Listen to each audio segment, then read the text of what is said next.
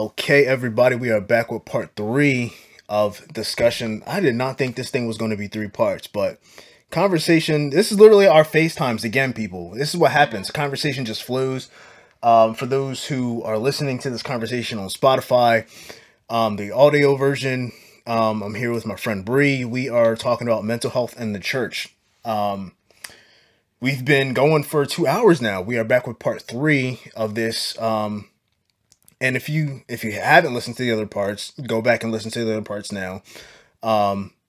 And we're just gonna hop right back into the conversation. I ended with talking about education, going back to the point you made about education. Yeah. And I wanted to say that I think it's very important for the church. Okay, so the first thing I talked about was the cry room. I remember where I left off now, but talking about having mental health resources in the church. I don't think we have enough designated Okay.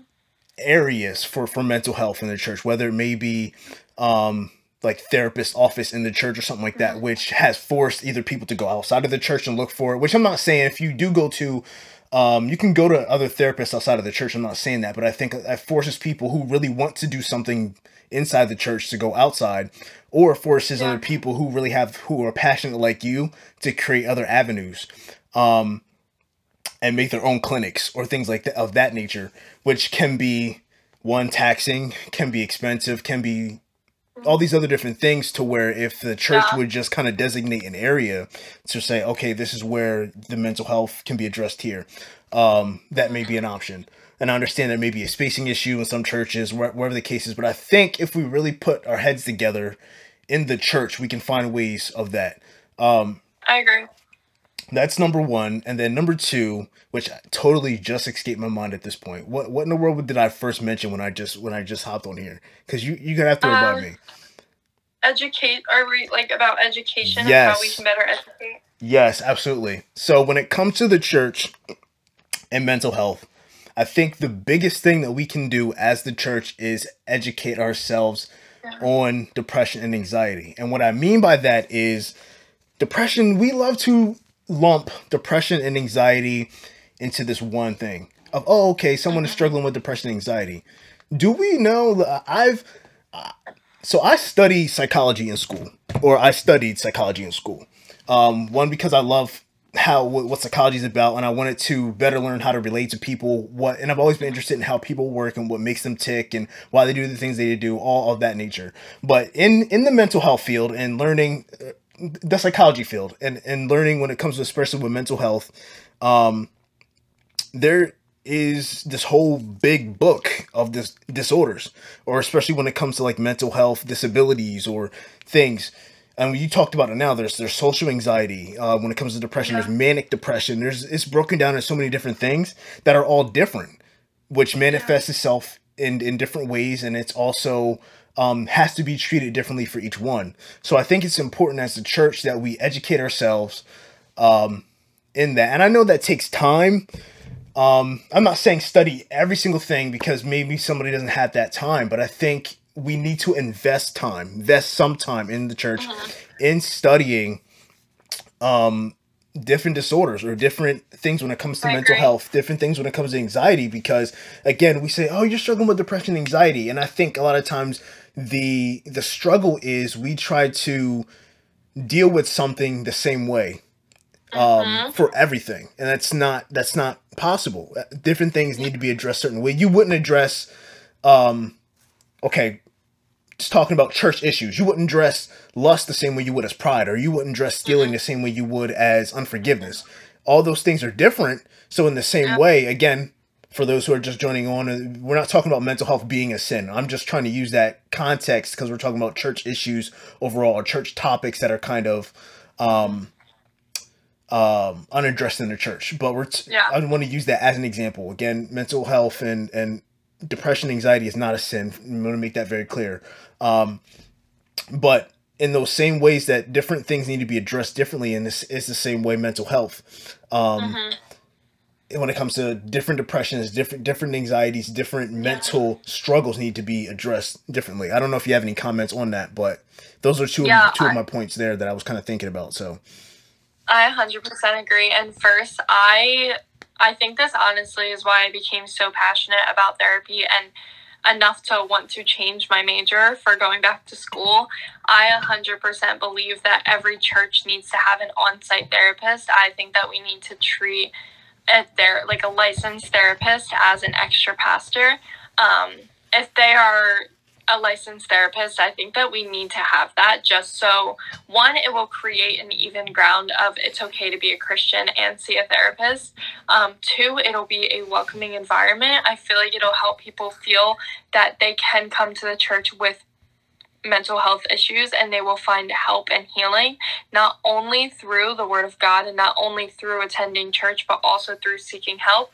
Three, I think that therapists, if anyone has ever tried to get an appointment with a therapist or find a therapist, it is so hard because most therapists aren't accepting new clients, or a lot of therapists don't match with your insurance and they could be too much, or there's so many factors that play into finding a therapist that I think having one in the church as part of the pastoral team and funded by the church is something that we need. And it will really bridge that gap between, okay, well, I have mental illness and I'm a Christian.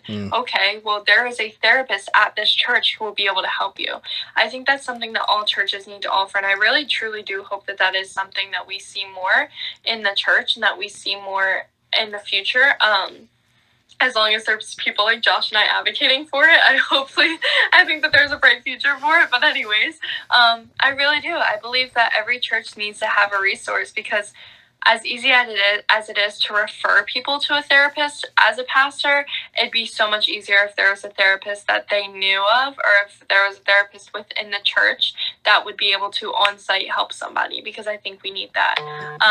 Also, I think that there's a lot of times where we go to pastors for mental health issues, and not all the time they have every single answer. Again, they are not licensed in being a therapist. They have a pastoral degree. They're your pastor, not your therapist. And a lot of the time we rely on our pastors to give us that therapeutic answer and that therapeutic response. And we need to have a licensed therapist sometimes. We need someone who understands our brain.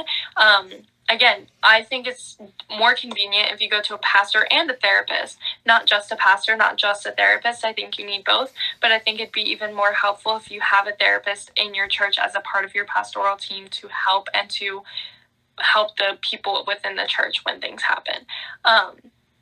Going on to the second topic you were talking about education, like I said, I think that suicide prevention and I think that mental illness needs to be taught like it is young kids' fire prevention. A lot of people are like, well, I don't want to teach my kids about suicide because that'll make suicide like a seed in their head. That'll make them think of suicide.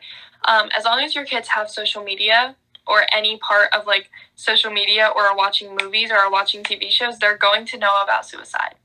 As long as you allow your kids to be on the internet and to be active in the social world, they're going to know about suicide. I hope that none of your future kids or anyone's future kids know a friend at that young of an age that commits suicide. But I've heard from people who know 9-year-olds that commit suicide. 9-year-olds. Yeah. That, someone who's 9, that's so scary to me, because we don't want to plant the seed of talking about prevention for suicide because we're afraid that it'll plant the seed in our kids' head and make them think that suicide is an option, but that's not what prevention is. If you're teaching a kid about how to escape a fire out of their house at a elementary school assembly, you're not making the kid want to go light a fire in his house so that he can practice his plan of escape. No, you're teaching him the harm in doing it and how to get out of it if it does happen. For example, if your future child has a mental illness, don't you want the schools to be teaching him ways that he can cope and ways that he can get better and seek help without it being like, oh, well, suicide is an option. Again, you don't want to light a fire in your house to practice your escape plan. You're not going to want to commit suicide to see if the plans that they're teaching you is actually going to work. It's prevention, and it's something that needs to be taught in schools from a very young age because we see it at a young age. There's no reason why a 9-year-old should be committing suicide. Somehow that 9-year-old knew that suicide was an escape, but he never knew the prevention to escape that. And I think that's the problem, and that's the benefit of education, is we need to have that education. It's not like we should, it's not like we could. No, we need to have that education, because there are so many kids that are taking their lives at such young ages because we, not even just the church, we as people in general aren't talking about suicide at young ages. And it's sickening. It really is sickening. 9 years old, I can't even accept that.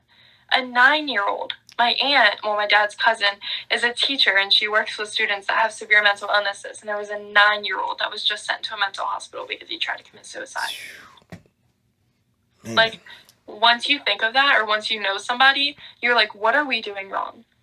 And it's that we're not educating. We're not speaking about it. And I think the best way to educate is to speak about it.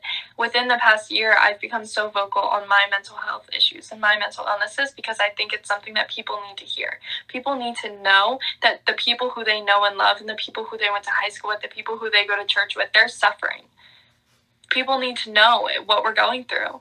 We need to be vulnerable. There's so much education and vulnerability about your issues and what you're going through. And I think as the church, we need to step down from the pride, and we need to get over the fact that we're so strong in our faith to realize that if we have an issue with mental illness, if we have an issue with lust, pride, fear, anything, we need to speak up about that, because it will help others know, okay, well, how do you get over it? How does it help you? That's the whole point of this. There's people asking us, what do you do in this situation? They're not just thinking of that situation. It's because they've been through that situation. And they want to hear from someone that they know and trust how that situation was avoidable, or how they achieved something out of it and how they came out of it. That's good. That's good. Yeah. For those who are hopping in the chat or hopping in the video, feel free to, so we're talking about mental health in the church. How both go together. We're talking about one separately. Doesn't really matter. But if you have any questions specifically about mental health or any comments, one, feel free to put them in the comments themselves, or feel free to use that little question box there. We'll answer any questions. And you said, I want to talk about 2 points you said, Bree. You talked about education-wise and how important that is, and how it's like they're going to get it from somewhere. Because you talked about if your child has a phone, they're exposed to the world here. It's not like and I think sometimes parents or the church takes on that, I don't want to say the wrong thing, so I'm not going to bring up that conversation. It's like sex, almost. I know that's a hot topic in church that's not really talked about either. But it's like, I'd rather not say nothing at all than to say the wrong thing. They're so afraid of saying the wrong thing, they don't say anything at all, which becomes even more dangerous. And it allows them to be taught by other people, or exposed to different things, or form their own opinions and thoughts outside of what the Word of God says, versus if people would just not be so afraid to say the wrong thing and address something. I think that's so important. And you said also that, that was so good. You said people need a therapist and a pastor. A lot of times they treat pastors as their therapist. And I think, that's so good, because that's so true. And I think what people really are seeking is that therapeutic help. But a lot of times, they hear their pastor talking about the Word of God, or they hear something, so they automatically assume that they may be licensed in or knowledgeable of even like that therapeutic background. So they go to them, and their pastor's just speaking from a pastoral heart and not a therapeutic approach. And how to approach, because even we talked about different disabilities, or different types of depression, different types of anxiety, or different things. There also are different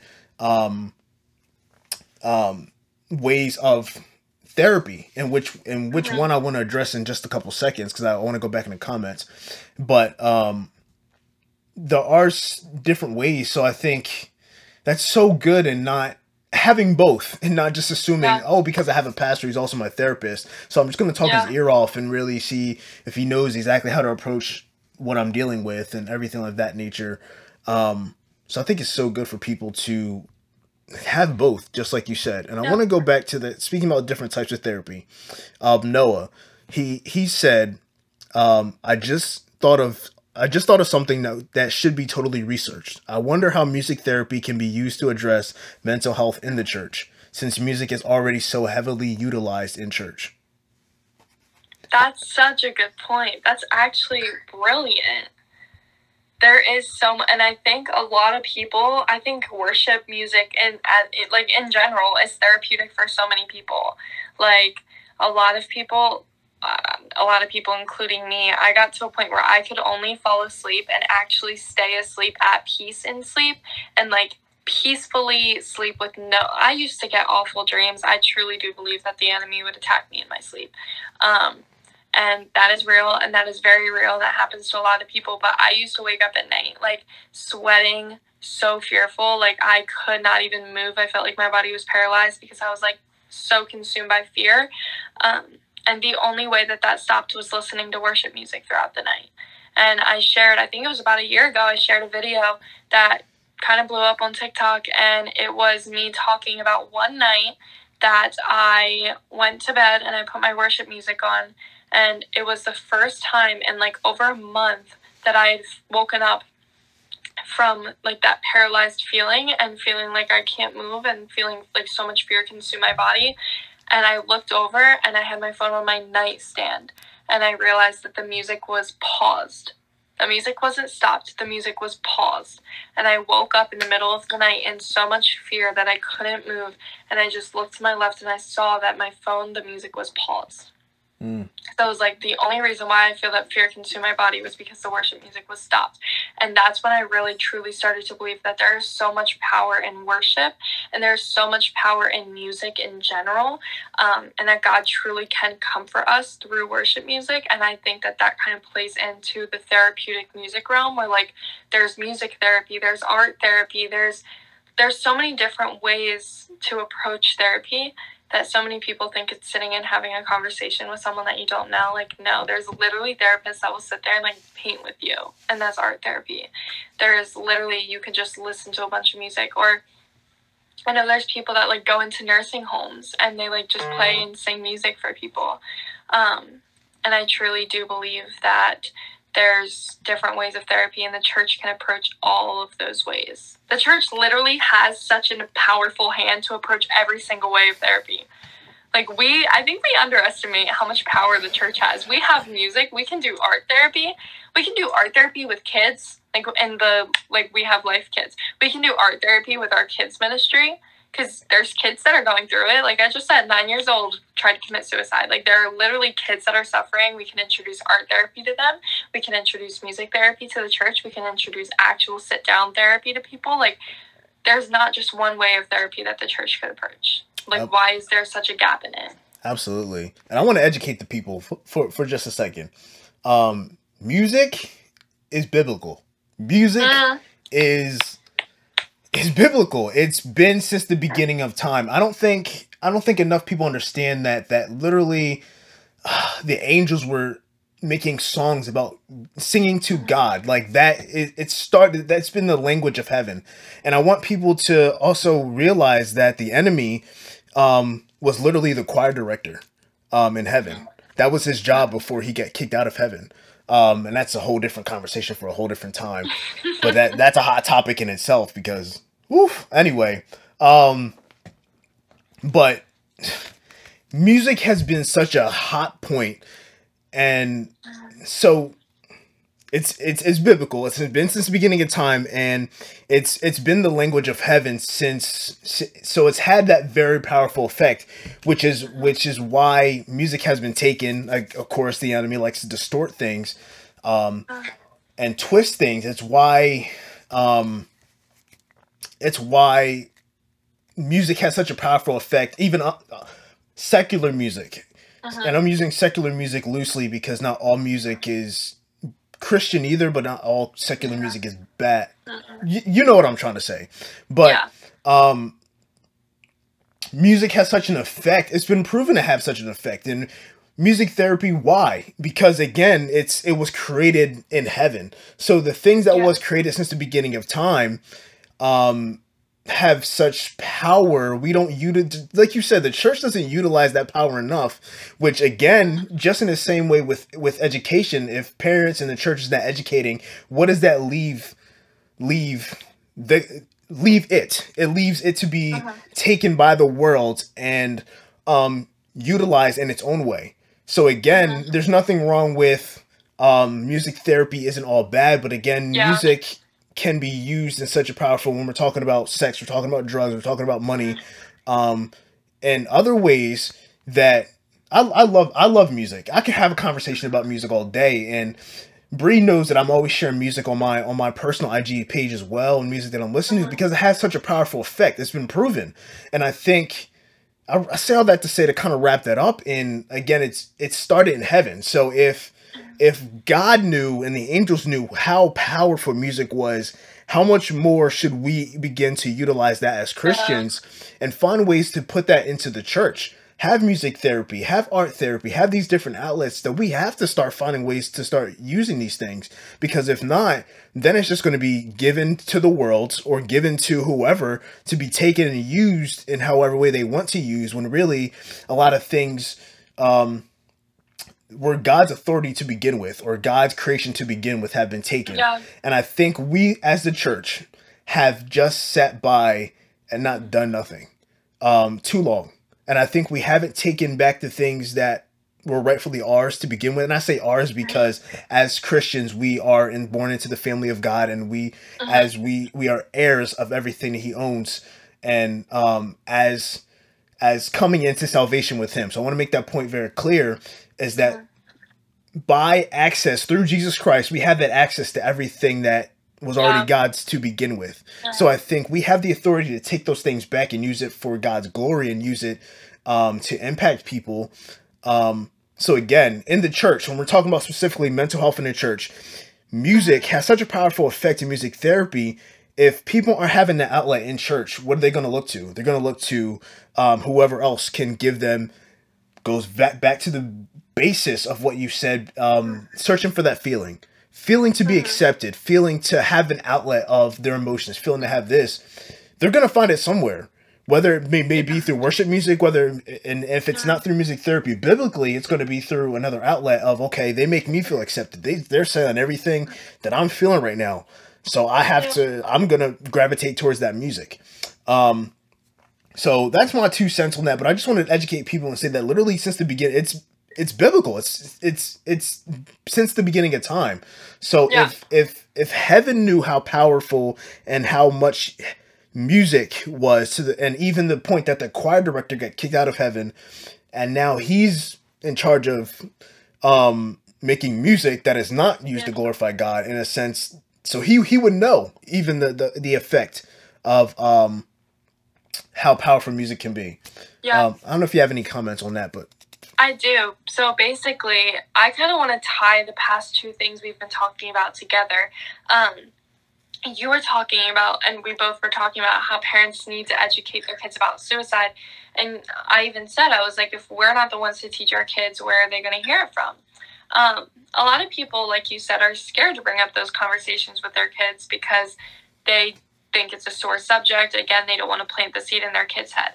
My favorite song used to be Suicidal and Beautiful Girls. Like, two songs that I used to listen to all the time until I actually realized the meaning of them.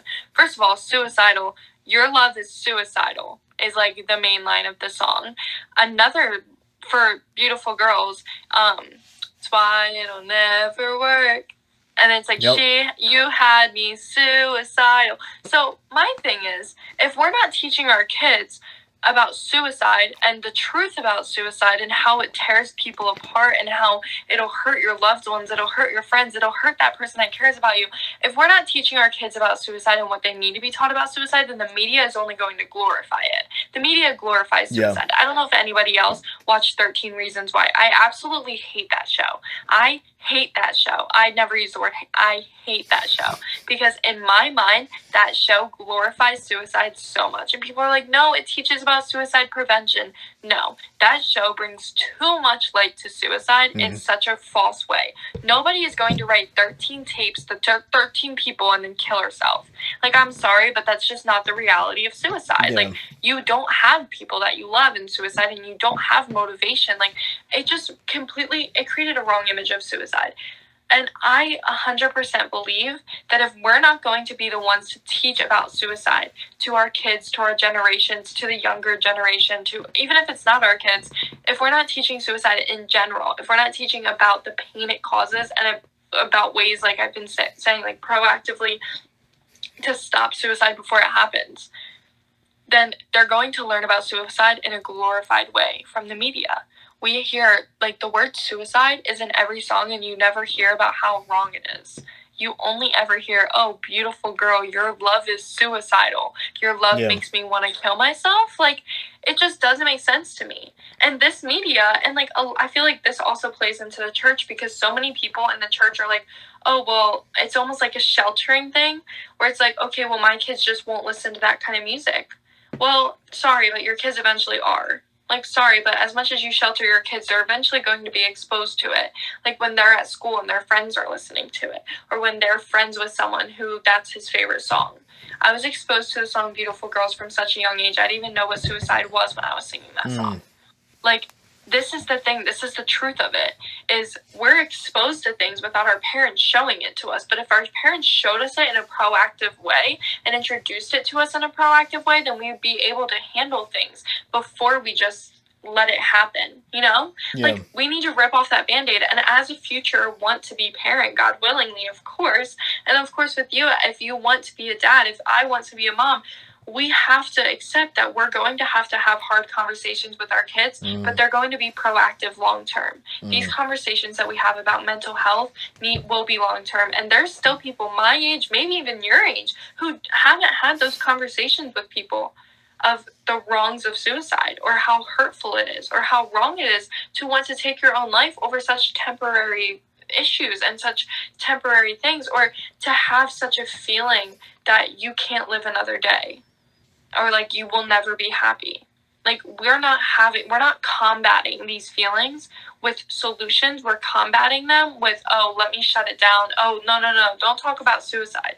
No, don't talk about suicide. That's such a bad thing. Don't talk about it. You don't have to worry about suicide till you're older. Until a 9-year-old, tries to kill himself. Like, we always, and I always hear this too, as schools, like, now I'm kind of rambling, but this is facts. Schools never have suicide prevention assemblies until someone in the school commits suicide. I'll say that again. A school will never have a suicide prevention assembly until a kid in the school prevents suicide or commits suicide. Reactive. You will never hear your school talk about suicide until someone within that school is dead. The morning after that person commits suicide, everybody's in an assembly. But why is nobody in an assembly throughout the year? Why aren't we having these discussions throughout the year? Why aren't we preventing it? Why are we only talking about suicide after it happens? Right. This is why I'm so passionate about this, because it's really not something that you can just talk about when you feel like talking about or when you're comfortable or when they're old enough. The conversation about suicide needs to be had at a young age. Not the conversation of what suicide is, but how to prevent it. Yeah. We need to teach our kids this. We need to take those steps. Absolutely. You talked about this a few times, but you talked about a 9-year-old even committing suicide. Yeah. I think even as young as, I don't know, even 5 years old, we need to start having conversations. And I'm not saying hit them with heavy topics like Jacob. No. Like, are you feeling like committing suicide? That's not what I'm talking about. But it's like kids, even like babies, the innocence. We need to find ways to help them navigate their emotions instead of just letting them, like, I don't know. It's funny because you made the reference to my age, like I'm that much older than you. You really made me feel when you said, I don't know, even people maybe even your age. I was like, oh man, holy smokes! But the way kind of my generation was raised, the fact is we're in two different generations. That's okay, but the way my generation was raised, and this is more sort also a culture thing too, is that like if I'm dealing with negative emotions or if I'm crying like in a store Yeah. over candy, my mom was like, "Boy, you better stop that crying before I give you something to cry about." Instead of Mhm. like being like, "All right, well, what? Listen, like explain, deal with my emotions," versus like trying to supplement it for something else and try to beat Yeah. it out of me. And I'm not coming at my mother or coming at how I was raised, but I'm saying like using it as examples of how, and Yeah. also that comes with not every conversation. They're also, I believe in discipline too, so I'm not out here saying don't discipline your kids. Try to have heart to heart conversations every time, because sometimes they just be acting wild and you just need to. They know better. But anyway, but I think we need to have conversations to help kids, young kids, babies even, have conversations in helping them navigate their emotions. And I think that also Yeah. comes with the responsibility of a parent in education too. Of finding out how to have conversations. Because again, you're not going to have a conversation with a 5-year-old the same way you would a 9-year-old. You're not going to have a Mhm. conversation with a 15-year-old the same way you would a 9-year-old. So you have to find Mhm. different ways of how to communicate that. Each child is Yeah. different. The age range is Yeah. different. So I think you have to find that. But again, it goes back to the whole thing of we don't know how to ask questions, or we're afraid to ask questions, or so we just leave it alone, and then Yeah. it leaves them to their Yeah. own devices, which is completely dangerous. But And I think that we're not like, I'm thinking like we're not completely dismissing the whole mental health in the church, because this is as much a church problem as it is a world problem. Because there's also like kids in the church. Like I mentioned, why don't we have an assembly until someone commits suicide in the school? But it's like there's people in the churches that are committing suicide. And why aren't we talking about that? There's been this ongoing debate. Are you going to heaven if you commit suicide? And does anybody have an answer? That's the thing. You'll never hear a church talk about that. You'll never hear a church talk about that, but you see all these people in the church committing suicide, but you'll never hear a church talk about suicide. And that's the thing, is I feel like we're so dismissive to the fact that like, well, Christians don't get that bad. No. They do. The people around you are struggling. You just don't see it because you're blind to it. And I think that's something that, like, as much as this is a world problem, it's also a very, very prominent church problem, and it needs to be handled. absolutely, it's like churches use trendy topics, and I'm not trying to come at churches, but they use it as like a trendy topic, like you said, like it's not discussed until it happens, and then it's a hot topic for maybe a couple weeks, and Mm-hmm. and then it's not discussed again until the next thing happens again. Yeah. And you talked about that's being reactive instead of proactive. And that's the front I think the church in general needs to change its stance, and being Yeah. reactive to different things and being proactive instead. Having different meetings set up, preaching it from, listen, if my pastor preaches mental health for 52 weeks every year, like I'm not gonna be mad about it, because you know what, that's something I deal with on a regular basis. Yeah. It's like, and you shared this post I think on your page a couple days ago, and it has to do with Easter, but someone had posted and said, why am I so sad about the Monday after Easter ends? And it's because Easter is such a hot topic for a couple weeks, Yeah. and we're just looking for the Easter season, and then boom, it's gone. And it's the same thing with like mental health. It's okay, it's such a hot topic of, oh, did you hear? Oh, the so and so, the next celebrity just committed suicide. Man, that's crazy. Or hey, the last pastor just committed suicide. I didn't really think it got that bad. I thought he had it. I thought he was all good together. I thought it was this and that. Then it becomes a hot topic, and then it's like, woof, it's just gone the next day. When really people are left to their own thoughts and their own what's the word I'm looking for? Own thoughts, and I guess own desires, or different things on a daily basis, and not just a hot topic basis, or not just a weekly basis. It needs to be addressed daily. So I think even in things of, we talk about how the church can do better.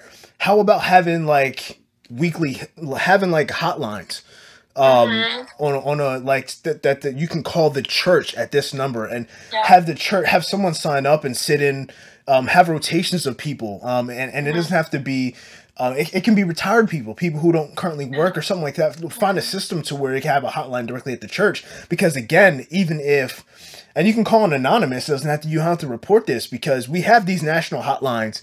We have all these different things. And I'm not saying we shouldn't use those, because those are good. But in the same sense of what you talked about, as if you feel comfortable more talking to somebody in the church. Yeah. Why would I want to call it, if I'm depressed, why would I want to call a national hotline? They don't know me, to be honest. And I'm not knocking national hotlines. We need them, because at least somebody is stepping up and taking the initiative on that. But I'm not going to want to call somebody who I don't know. But at the same time, maybe if I am struggling with depression and anxiety, I may not want to call someone that directly knows me either.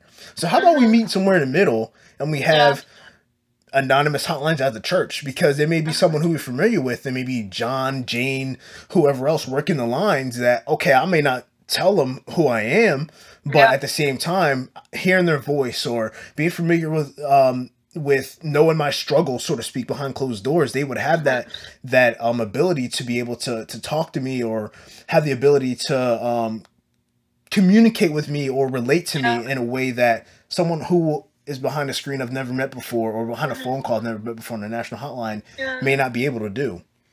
So that's maybe just another thought, you know? That's such a good point. I think that's something that needs to be brought forward to churches, is like, one, we need to have an on-site licensed therapist, like, that's associated with the church, and two, we need to have that hotline, because like you said, like, you don't want to call someone that doesn't know your life, because a lot of the time, this is what I realized, when you're at the point where you're like fed up and you're done and you're just super depressed and you're like, whatever, like, I'm done, this is it, you don't feel like explaining what you're going through to somebody, and like having to explain your entire life to them that led up to this moment. And I'm not saying that you wouldn't do that for a church hotline, but it's also nice to know that you could call a hotline that's associated with the church, and that they can give you like a loving church response, in a sense where it's like, okay, like, let's pray. Or like just someone who could pray for you over the phone. A lot of the time, if I'm just super like anxious and I'm super like heart is racing, literally can't breathe, and someone prays over me, it just instantly calms me down. Yeah. And there's so many, like, okay, if you don't need prayer, there's sometimes where people will be like, can I pray for you? And I'm like, please just don't. I just don't want to hear it right now, which is rude. But like at the same time, sometimes we just can't. Sometimes I'm like, I really don't want to hear that right now. And so then I'll call a hotline that's a national hotline that won't pray for me over the phone. But if I do feel like I need prayer in that moment, just call a church hotline. And I think those are resources that churches need to offer, because as much as mental health is outside in the world, it's also present within the church building. And we need to have these conversations of, there's people sitting in the booth next to your left and to your right. It could even be your own family member sitting to your left and to your right that's going through a mental battle that you know absolutely nothing about. And to know that help is within their reach. We always say help is within reach, but you could call 20 therapists before you find one that matches your insurance, is cheap enough for you to afford, has availability, is able to take you as much as you need it. Like, there's no availability, and it's so hard to find help, and we're like, help is within your reach. Really, it's not. There's not enough resources, and we need to have those resources as the church.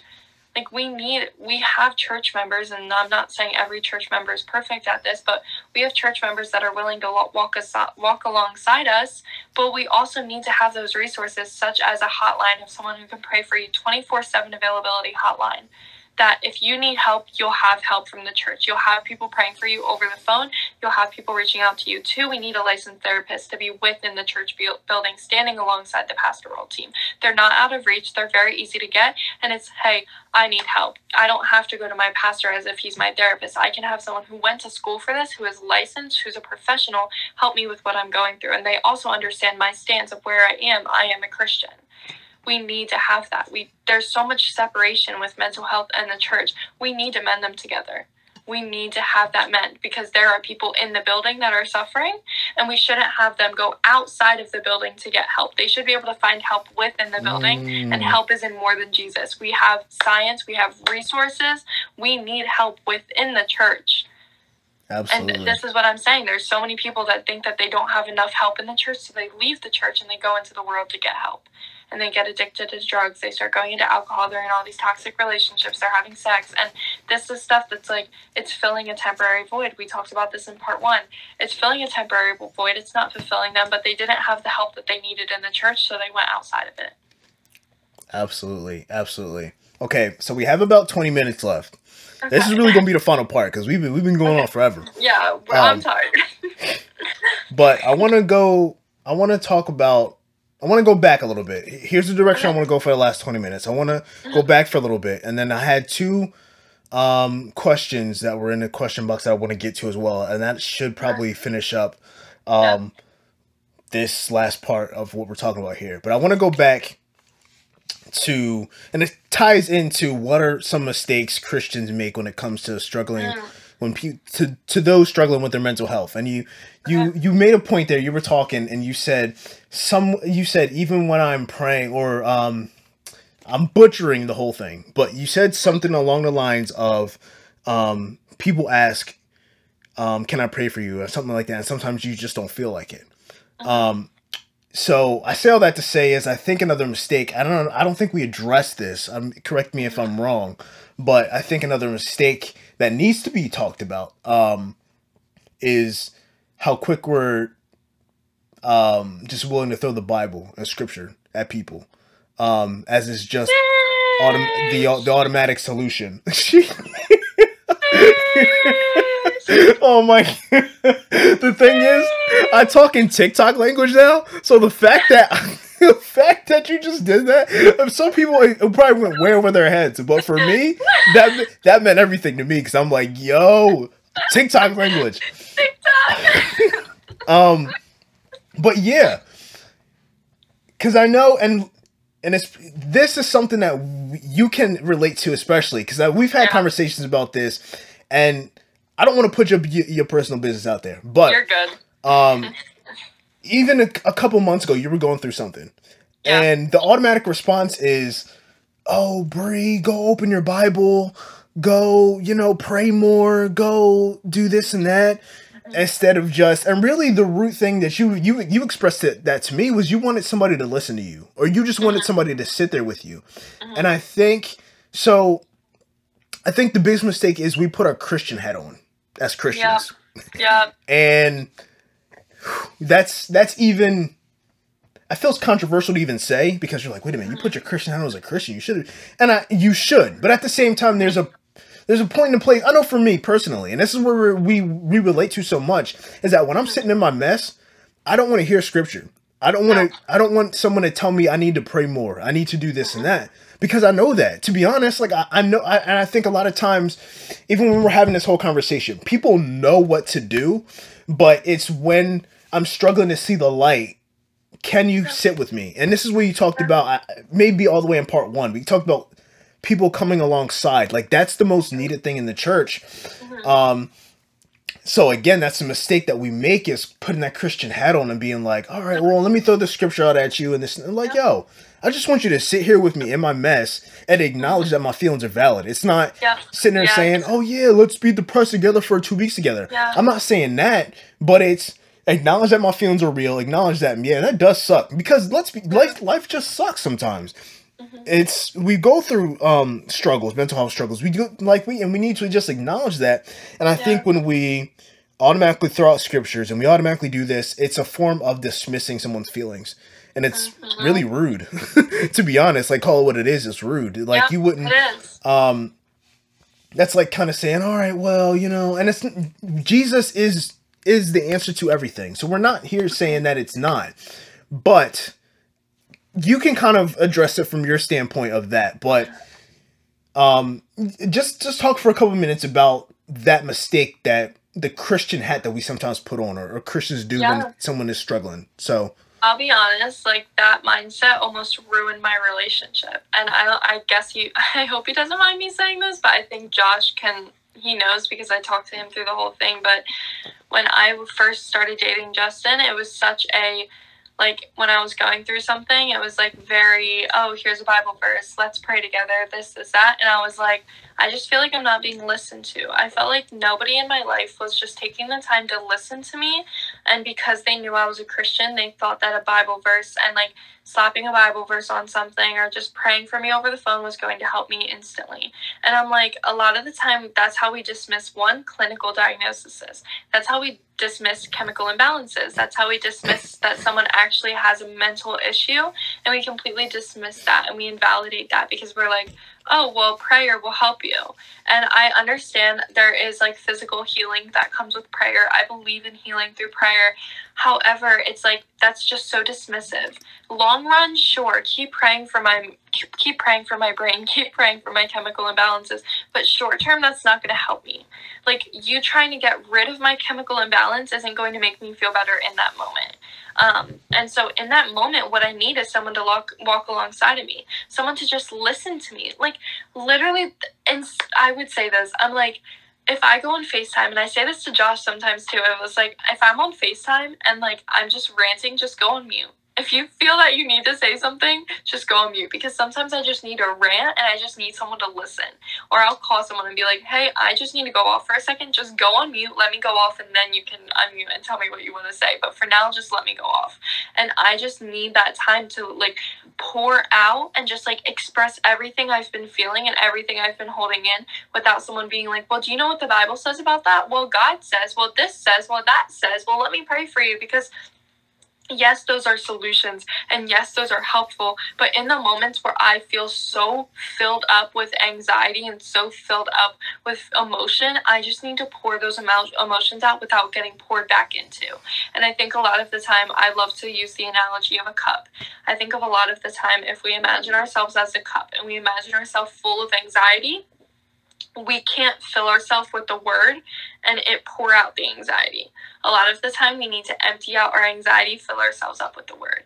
So if I'm a full cup, so say this bottle's holding up my phone. Say on this bottle, as you can see, it's pretty full, right? So say this bottle's full of my anxieties.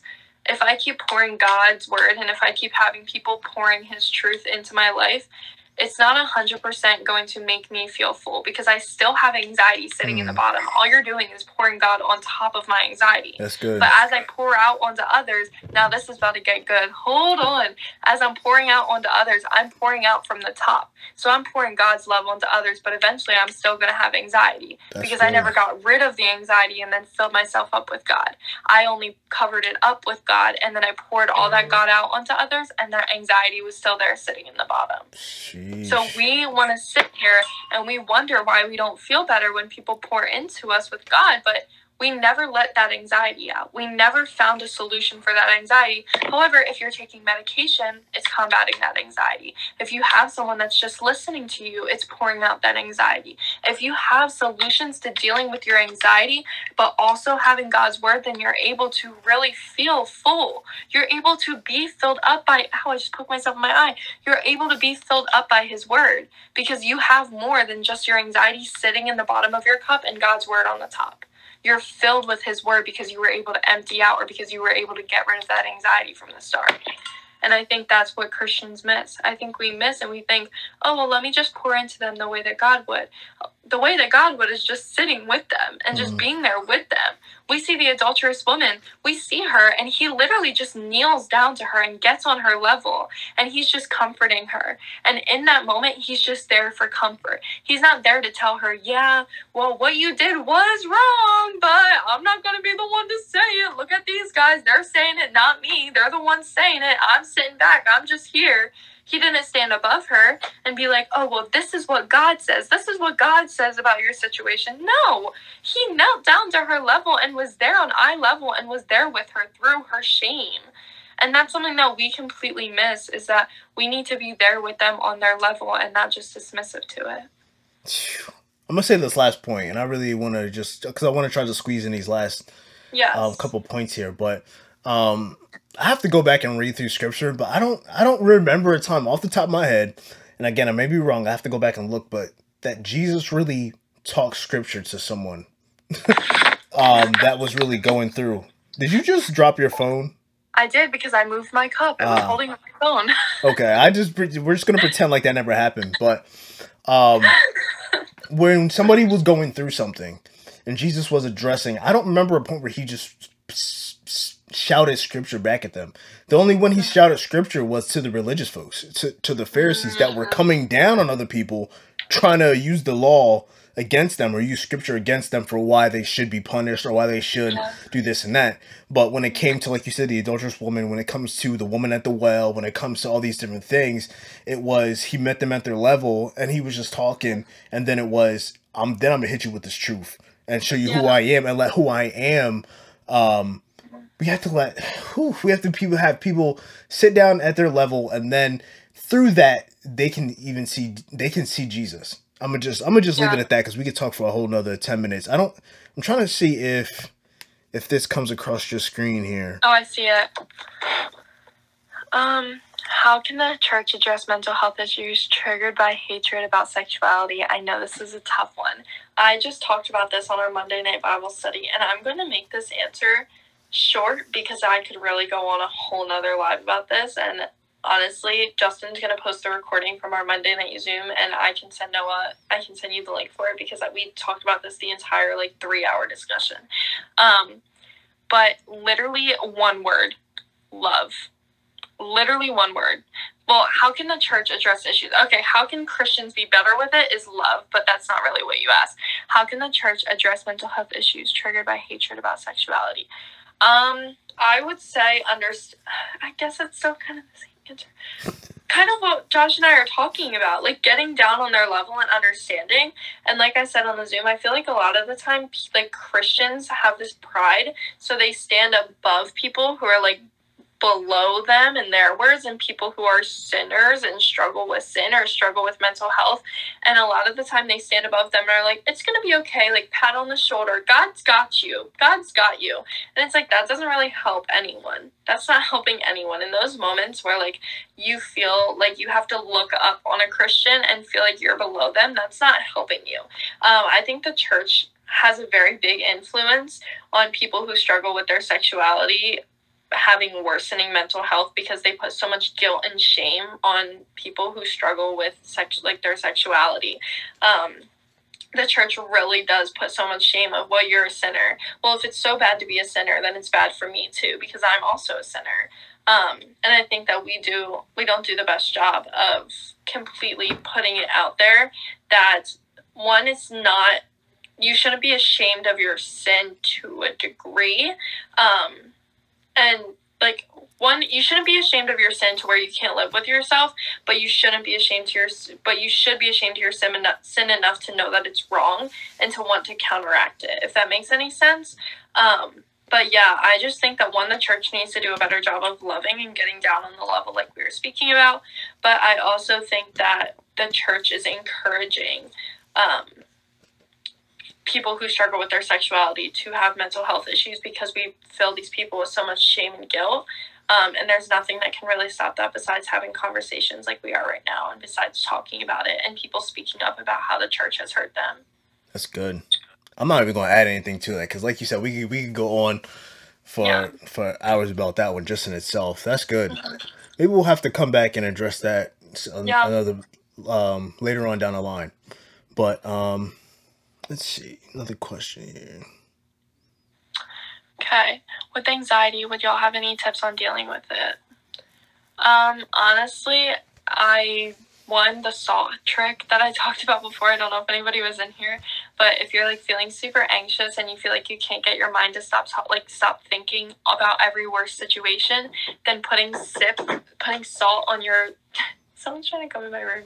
Putting salt on your tongue will instantly make your mind think about something else. So one, putting salt on your tongue sounds so weird, but it's so true. And two, understanding that your brain is like a downward spiral. Your brain starts thinking about one thing, and like Josh said in the beginning, your brain starts thinking about one thing, and then every single thought after that gets you to the end result of feeling super, super anxious. So if you understand the things that you're thinking that start your anxiety, then you can counteract them. If you think that first thought, then you can be like, oh my gosh, this might lead to really bad anxiety. How can I stop this before it happens? That's good. I'm going to answer that in simple and as quick as I can. But Naomi, I want to say, shoot me a DM or shoot Bree a DM. We Yeah. could talk further about that. I don't want to dismiss, and even I forget who that was, but I think it was who was that asked that previous question. I'm trying Noah. Noah. Noah, even if you want to message DM me and Bree, Mhm. shoot, you could even put us in a group conversation. We could answer questions that way. Yeah. Because I don't want to dismiss anybody else's question, but I know we just have a few more minutes and we'll wrap up. Mhm. But I can talk about from my personal experience when it comes to anxiety. Usually I'm anxious about the future. Anxious Mhm. about thinking about 10 years from now, like literally thinking about how I'm going to get from tomorrow to 10 years from now. Like that's literally sometimes what um, my anxiety is rooted in. And I remember, especially this is talking about therapy, like my therapist, and it's a control factor. So the thing that's the root of anxiety. So what she broke it down for me was it was like simple questions of what can you control right now? Who do you have control over? What can you do right in this moment? And it was just simple Mhm. things for me that helped my brain slow down because anxiety is my mind's racing, my mind is racing, my mind is racing about this, and this. How am I going to solve all that? So it helped slow my brain down and help me focus on one question at a time, and really come to a solution that way. Really force my brain to slow down. That's one point, and then the second point really is list for me or schedules. So I'm a very schedule oriented person, which can be the worst person for someone who struggles with anxiety. But if it's a big overall project and I'm thinking about, for example, I want to get married in 10 years. I'm thinking about being anxious. Okay, what's the first thing I have to do? Let's see, have a conversation with somebody, or let's see, work on myself. But it's breaking down those different things into shorter, smaller goals, instead of this overarching big thing that I'm trying to get to that helps me with Yeah. my anxiety. So those are two really quick points. Really good. But we're getting ready to wrap up here, just because I don't want it to cut us off again. Mhm. But if you guys have any questions, a few closing things I'm gonna say, and then we're gonna close up here. But if you guys have any questions, feel free to DM either Bree or myself. We would love to answer your questions. We're not trying to solve mental health in one night. We understand that it's a bigger topic than we're addressing at this point. But it starts here. It starts with conversations. It starts with being humble, open, and transparent, and willing to acknowledge where we're wrong, where we need to get better, the things that we can do better. Perfect timing because we got like a minute and 30 left. But I Yeah. thank you guys so much for tuning in. I thank you, Bree, Yeah. so much for coming on. This will not be the last time she is on my live. But again, thank you guys so much for tuning into this Tuesday Table Talk. I am live every other Tuesday. I'm going to upload the first part of this discussion. We had three parts. Immediately after this, I'm gonna upload the first part, and then you guys can follow me. I will let you guys know, and for more information about when the other two parts will be uploaded. Again, I'm live every other Tuesday. Not necessarily with guests, but just talking about different things when it comes to Mhm. the Christian faith and the Christian walk, and even things that may not be of the Christian faith. But we can get there in a whole nother topic. But again, thank you so much for Bree. Thank you guys so much for tuning in. Those who have hung with us for these three parts. I know it turned into a whole 3 hour discussion that we didn't even plan for. But look at God; He has bigger plans than we have Mhm. sometimes. We just gonna end it right here. I really don't have anything else to say. Again, if you guys have any questions, feel free to DM me and Bree. Thank you guys so much for tuning in. Bree, I don't know if you have any final things to say. You have 20 seconds left, so the pressure and the clock is on if you do have anything.